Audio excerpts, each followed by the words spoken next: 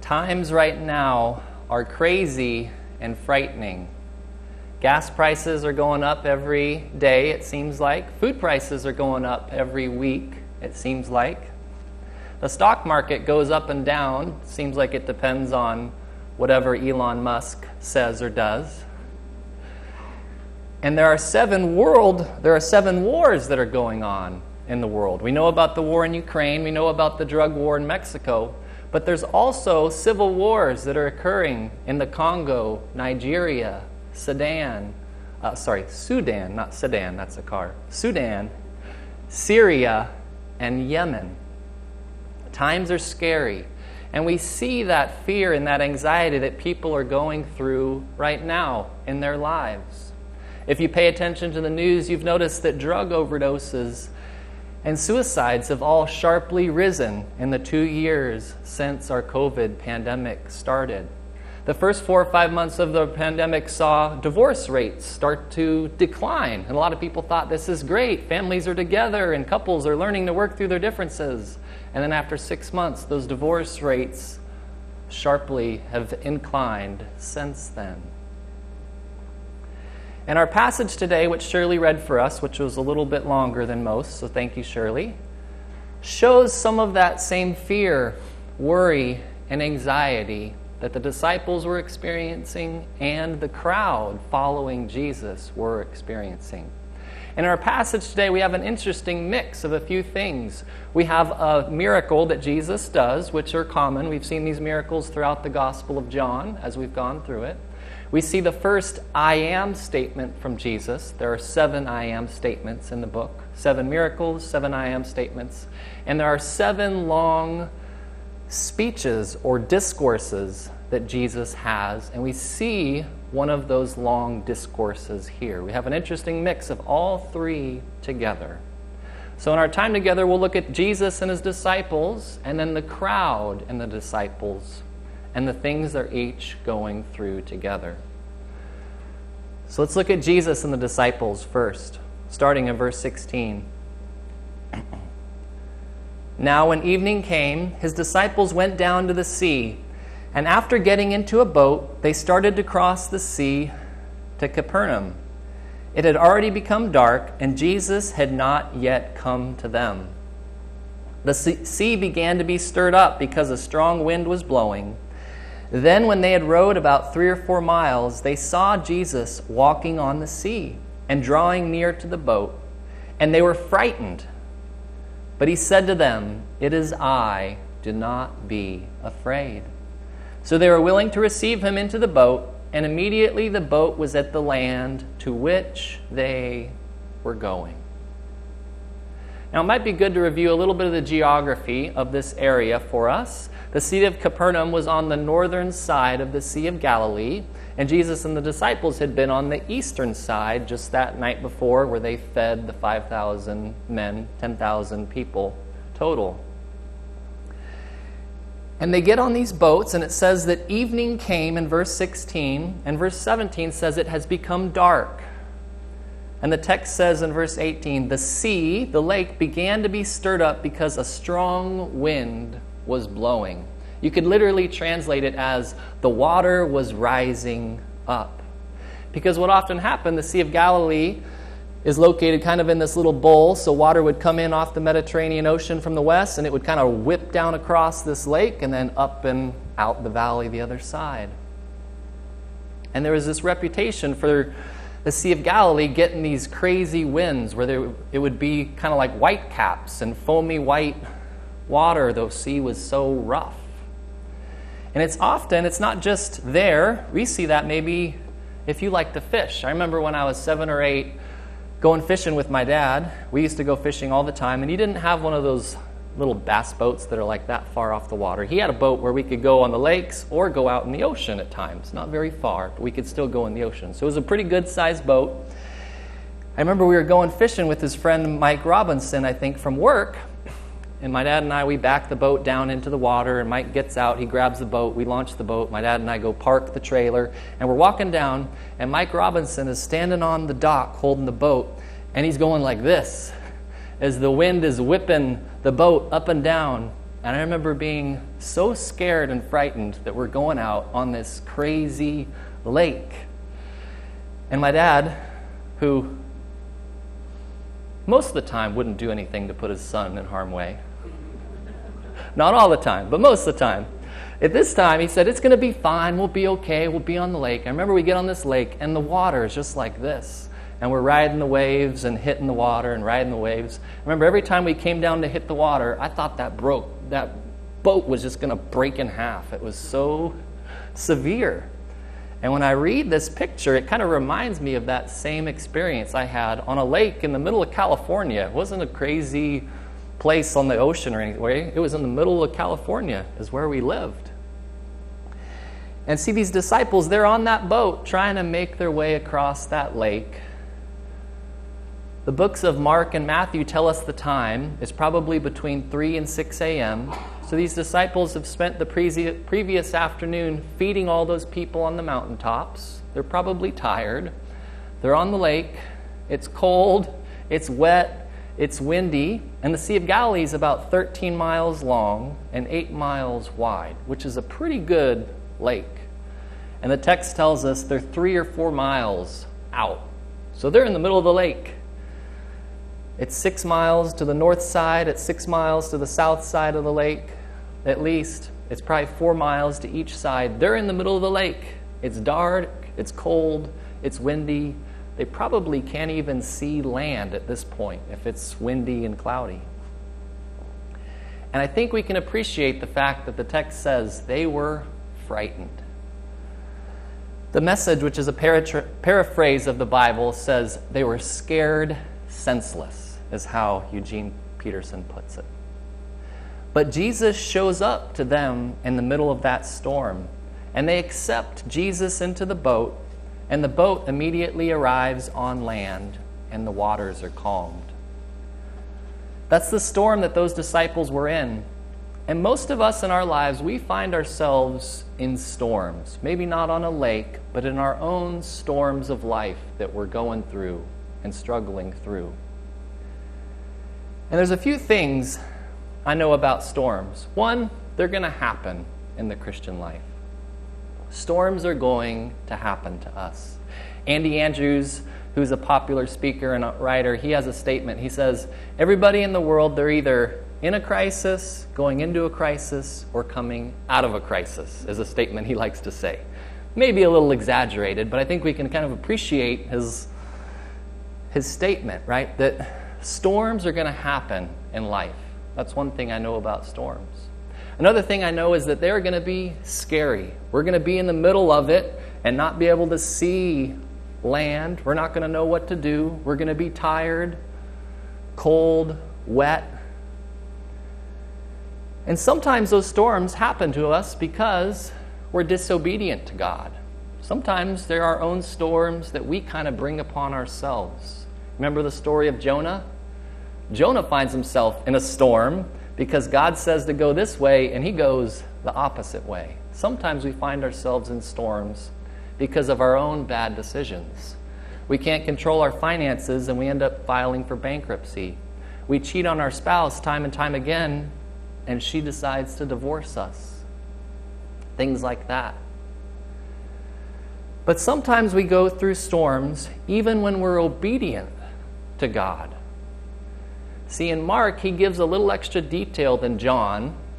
It's the same story in Mark as we read here in John. But Mark includes the detail that Jesus told these 12 disciples to get in the boat. And Jesus told them to go across the lake. They're in the middle of this storm because they've been obedient to Jesus. Kind of like the story of Jeremiah, the Old Testament prophet. He did what God called him to do. He preached God's word to the people. He was obedient. He told them the messages God wanted to give them. But it says Jeremiah was killed, put inside of a log, and sawed in half by the people, even though he was obedient. So storms are going to happen. Storms are going to be scary. But storms will be fixed by Jesus. See, Jesus intercedes for his own people. Jesus protects his own people. There's a saying, nothing is thicker than blood. And Jesus' blood has been shed for us. And he is going to be there for us when we need him.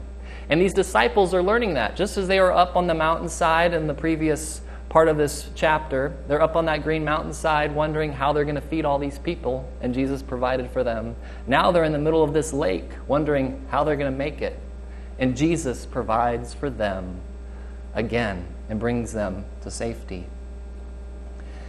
J. Vernon McGee writes about this verse here. He has an interesting story. He got cancer in the 60s, back before they had a lot of the amazing treatments that we have now. But through God's grace and some good help from doctors, he overcame that cancer. And J. Vernon McGee writes about this verse. Jesus came to the disciples in the storm, and that is a time he comes to his own today.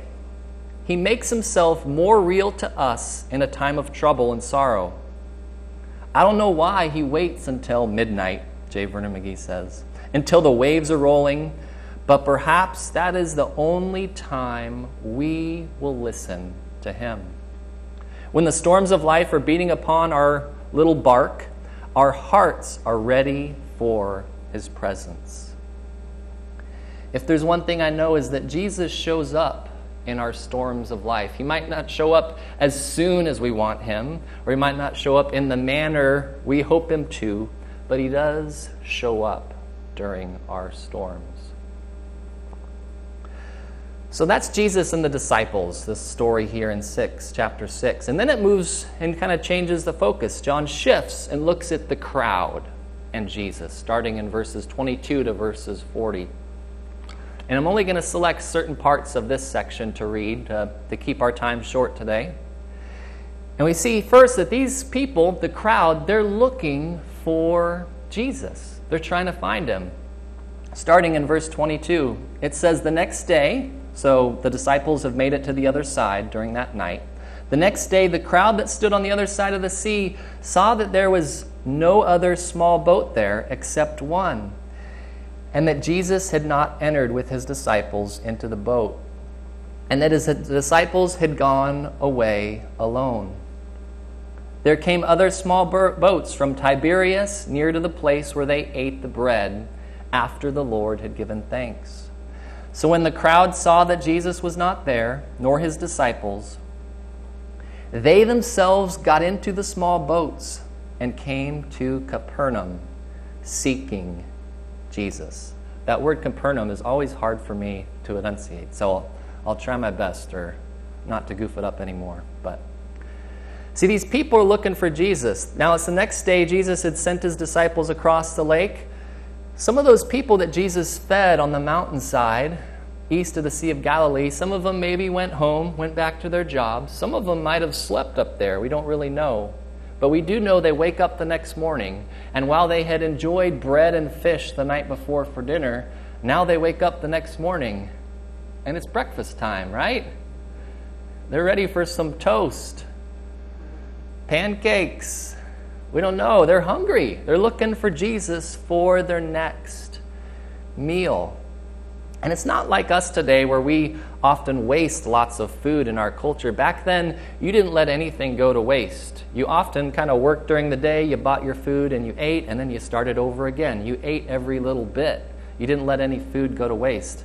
It's similar to if you've ever spent time with someone that's part of the greatest generation or lived through the Depression. If you ever eat a meal with them, you notice they don't let anything ever go to waste.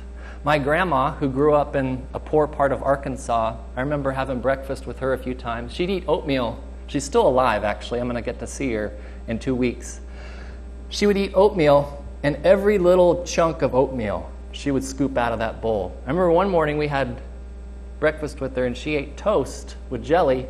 She ate all the toast, and then she licked her finger, and she picked up every crumb and ate every crumb, right? That's how folks that were raised in that generation eat. And that's kind of like these people. They're always looking for any food they can get to provide for themselves. And that's the concern that compels these people to look for Jesus for their next meal. So they hop in these boats. Somehow they all get across the lake. And Capernaum was a small city, so it wouldn't have been hard to find Jesus. They all get in these boats. They're looking for Jesus, and they start this conversation with Jesus. And I think it's a good reminder for us that people in our culture today, they're looking for Jesus too. It's sometimes easy to be discouraged that people don't care about God or church, but there are people out there that are looking for God and looking for answers to the situations they're struggling with. I was talking to a guy that works at the Grant County Jail recently as a chaplain, and he told me it's never, how do you say it? He said it's always a good reminder that people are glad to talk with me about Jesus. When he goes to the jail, the guys are always glad to have somebody to talk to about God and Jesus. Some are Christians, some are not, but they're just glad to have someone there to have conversations with them. There's something called the He Gets Us campaign that has started this year, where they're putting ads on TV and in certain places on YouTube. I don't know if you've seen these. They're kind of black and white ads with yellow text called the He Gets Us campaign. And it started as these commercials they're putting out there to engage with people that are struggling with anxiety, loneliness, depression, relationship issues. And they frame it in this way that Jesus understands everything you're going through. And there's a website where they can go and they can get connected to local churches, and the goal is to start them with conversations with local churches. And so I'd heard about this through our missionary church connections. I went through some of the trainings the past couple of weeks and spent this time, and really, is this going to go anywhere or anything, right? But this week, Friday, Saturday, and today, there's been 13 people that they have sent us with their names, phone numbers, and email addresses that want to just share their prayer requests. Saying, I was in a relationship for 6 years and she broke up with me. I'm lost. I'm in a relationship with this guy that's always telling me I'm a loser. What am I supposed to do? I always feel lonely. Is this ever going to go away? Those type of conversations that these people have, and they're looking for someone to talk to. So I've been typing on this thing, back and forth with them. And if that's something you would like to help me with, that would be a great help. And I can show you the training, and you can have these conversations with people through text message on the computer or through email. Right? But that's people. They're looking for Jesus and wanting to talk with Jesus. They're looking for answers to their struggles of anxiety, loneliness, and depression. And that's for us. We need to look for those people and make time for them. We need to be patient with them. They're going to ask us questions, and we're going to answer them perfectly. Then they're going to ask the same question again, and we got to be patient and work with them. And we need to be present with them. They might want us to spend time with them doing things maybe we don't like to do. Maybe they like to play video games, and we're not a video game person, but we still go play video games with them. Maybe they don't like to talk by phone or in person, but they like texting. And some people don't really like texting, but you text them back and forth to talk to them. I'm not big on texting, but I have a guy that lives in Kansas I've known for almost 10 years. He's not a Christian. He doesn't really like to talk on the phone, but he texts me often, so we text him back, and we keep that relationship. Maybe you have a friend that likes to play golf, and darn, you have to play golf with him, okay? Sometimes you got to do what you got to do, right? But people are looking for Jesus, and we need to be present with them and be patient with them. So while these people have been looking for Jesus, they're also looking for something to do. When he offers them this bread of life, he offers them eternal life, he offers them food, he says, we'll never make them hungry again. The people respond by looking for something to do in order to get it. If we skip a few verses down to verses 27 through 29, this is where Jesus' speech starts. Verse 27, Jesus tells them, do not work for food which perishes, but for the food which endures to eternal life, which the Son of Man will give to you. For on him the Father God has set his seal. Therefore they said to him, what shall we do so that we may work the works of God? Jesus answered and said to them, This is the work of God, that you believe in him whom he has sent. So this is where this long kind of discourse or speech of Jesus starts. One of the 7 that John includes. And notice that word work that's mentioned in verse 27, 28, and 29. The word work is mentioned in each of those. The people are asking, what work do we need to do? But Jesus describes a work that's already been done by God on their behalf. They don't need to work for this food that gives them eternal life. And their questions reveal the culture that they're set in. These people, they depended on daily work to get food, either to buy the food or they literally grew what they were about to eat. For those of you I know that like to garden, you get that. You work pretty hard for a month or two to start to grow that food that you get to eat a little later. And Jesus says that he has food that will sustain them forever. And the people think they need to work for it, but they don't. In that time, if you didn't work, you didn't eat. But Jesus is telling them the food he's going to give them is not something they have to work for. And he makes 2 points. He says that what he gives is eternal, not temporal. The food he gives is eternal, not temporal. I like how the NIV puts it in verse 27. It kind of breaks the wording down and causes us to slow down. It says, do not work for food that spoils, because Jesus' food lasts forever. There's no expiration date on Jesus' bread that he gives or food that he provides. It won't spoil. Jesus' food is eternal, not temporal. But second, what Jesus gives is accepted. It's not earned. Where it says in verse 28, what shall we do so that we may work the works of God? The people ask. And John puts it in a way that indicates they're thinking of a habit here. What do we have to do as a habit? What's this process we need to start? What do we need to start doing and keep doing? What's this continuous, regular action we have to do to get this food? That's the Greek syntax that John uses here. But I like the NIV again that puts it this way. It says, what must we do to do the works God requires? And there are no works, right? In other words, the people are asking, what prayer do we need to pray and how often to get this food? How much do we need to give you, Jesus, in money? What percentage of tithe do we need to give you? What animal do we need to sacrifice to get this food? But Jesus contradicts their thinking. They're asking what needs to be done, and he tells them it's about who you should believe in. And he tells them in verse 29, the work of God is that you believe in him who he has sent. The people were looking for salvation as a result of their own effort. But in verse 28, the people asked, what are those works, those plural things they need to do? But in verse 29, Jesus puts that singular work of God. There's not works you need to do. It's the work of God that you believe.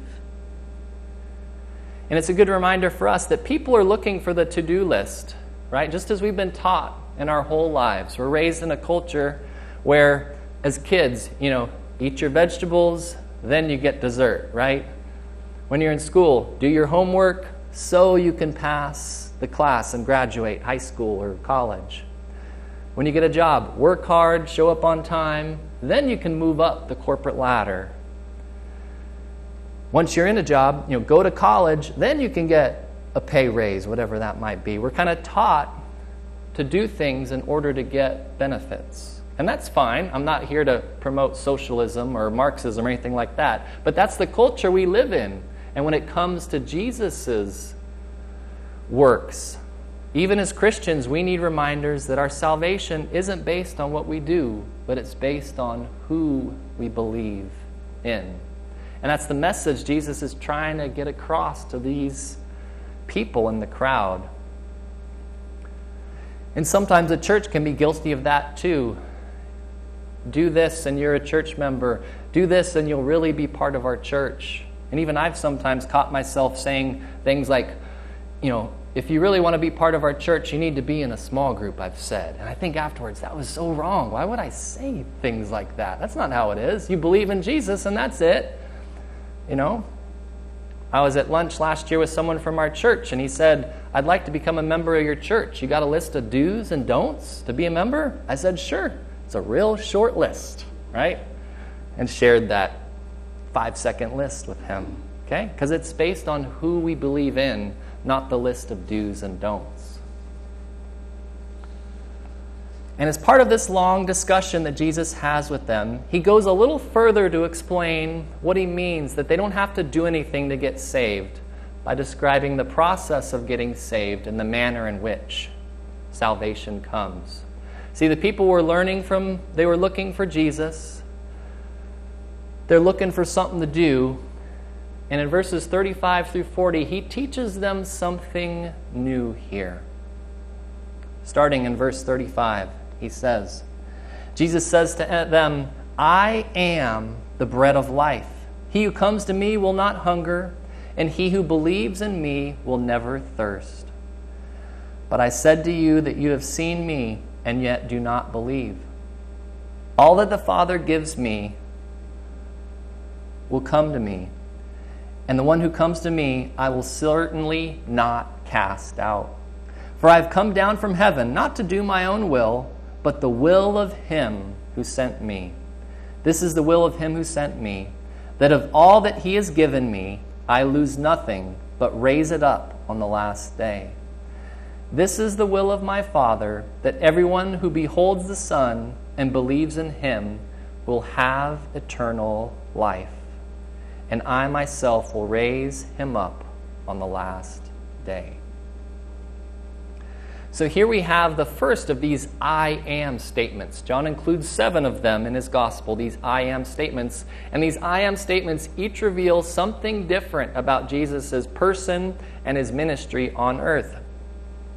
And when he says, I am the bread of life, it links Jesus in the closest fashion with Christ being the sustenance, the nourishment that people need for spiritual life. And he tells them kind of 3 things, if I can summarize these 6 verses.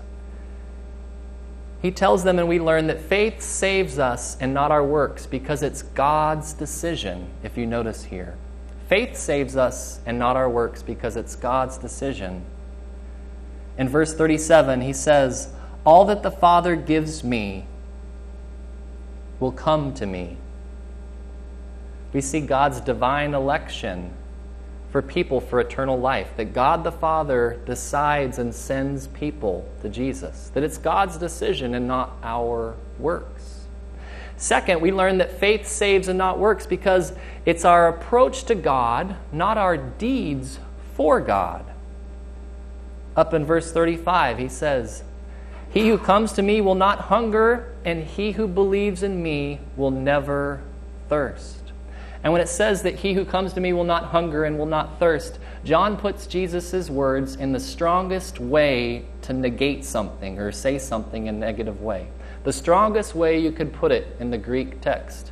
It's called an emphatic negation subjunctive. Okay?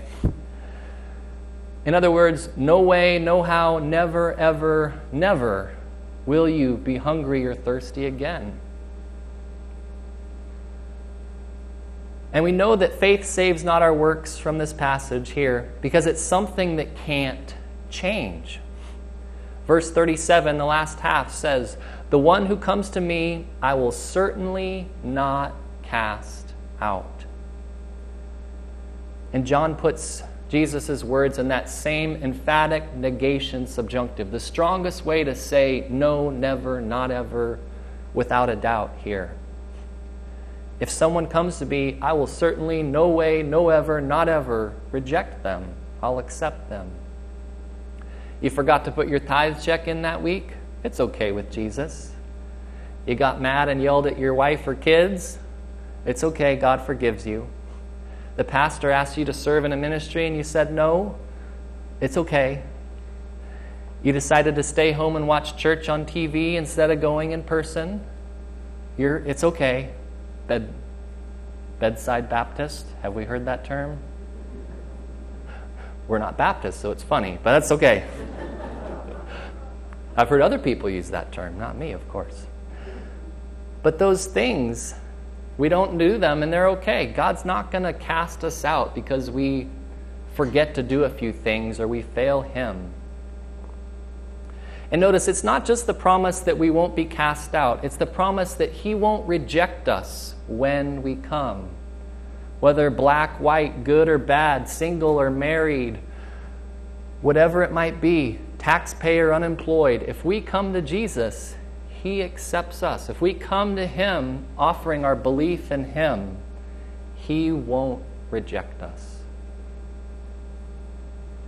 In verse 39, he further emphasizes this. It says, "This is the will of Him who sent me," referring to God the Father, to Jesus, "that of all that He has given me, I lose nothing, but raise it up on the last day." This speaks of Jesus as resurrecting people in the end times. He's going to resurrect both believers and unbelievers. Here he's talking about believers. That once we come to faith in Him, He will resurrect us and raise us up to be with Him forever.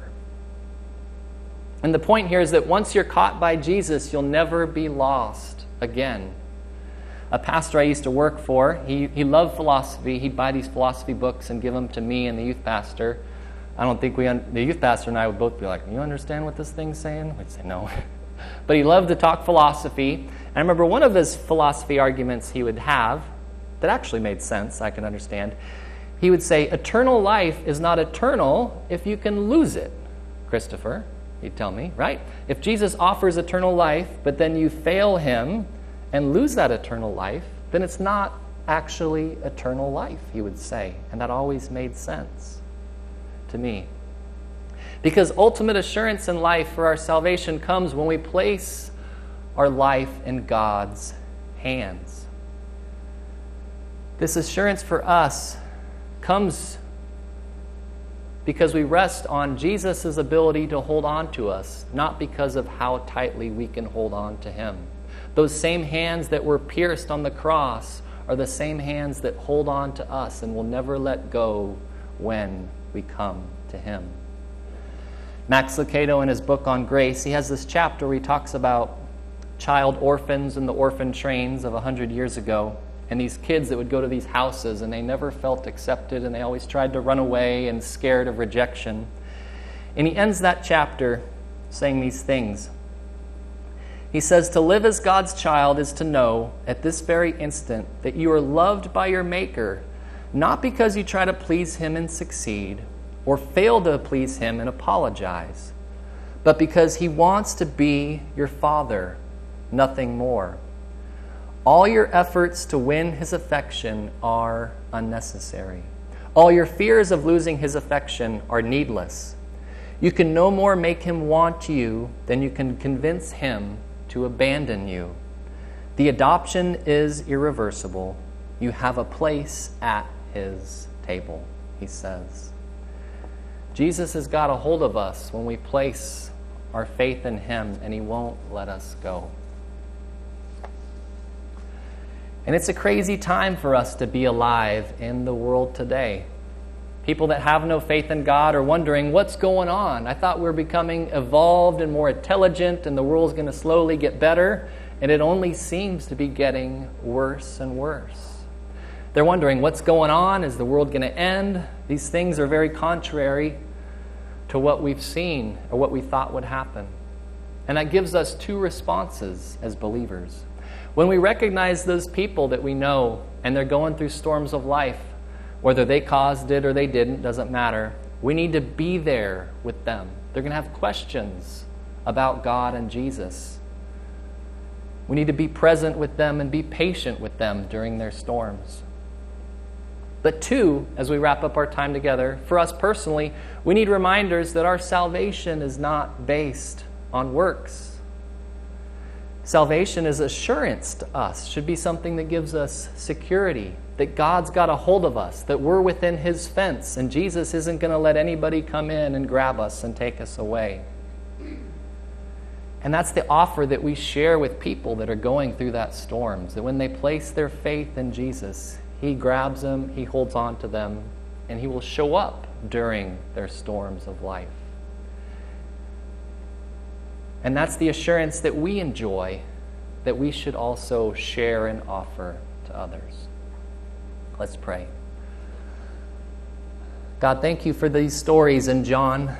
I know sometimes they're common, but I hope you can give us fresh reminders of how we're supposed to apply them and live them out in May 2022.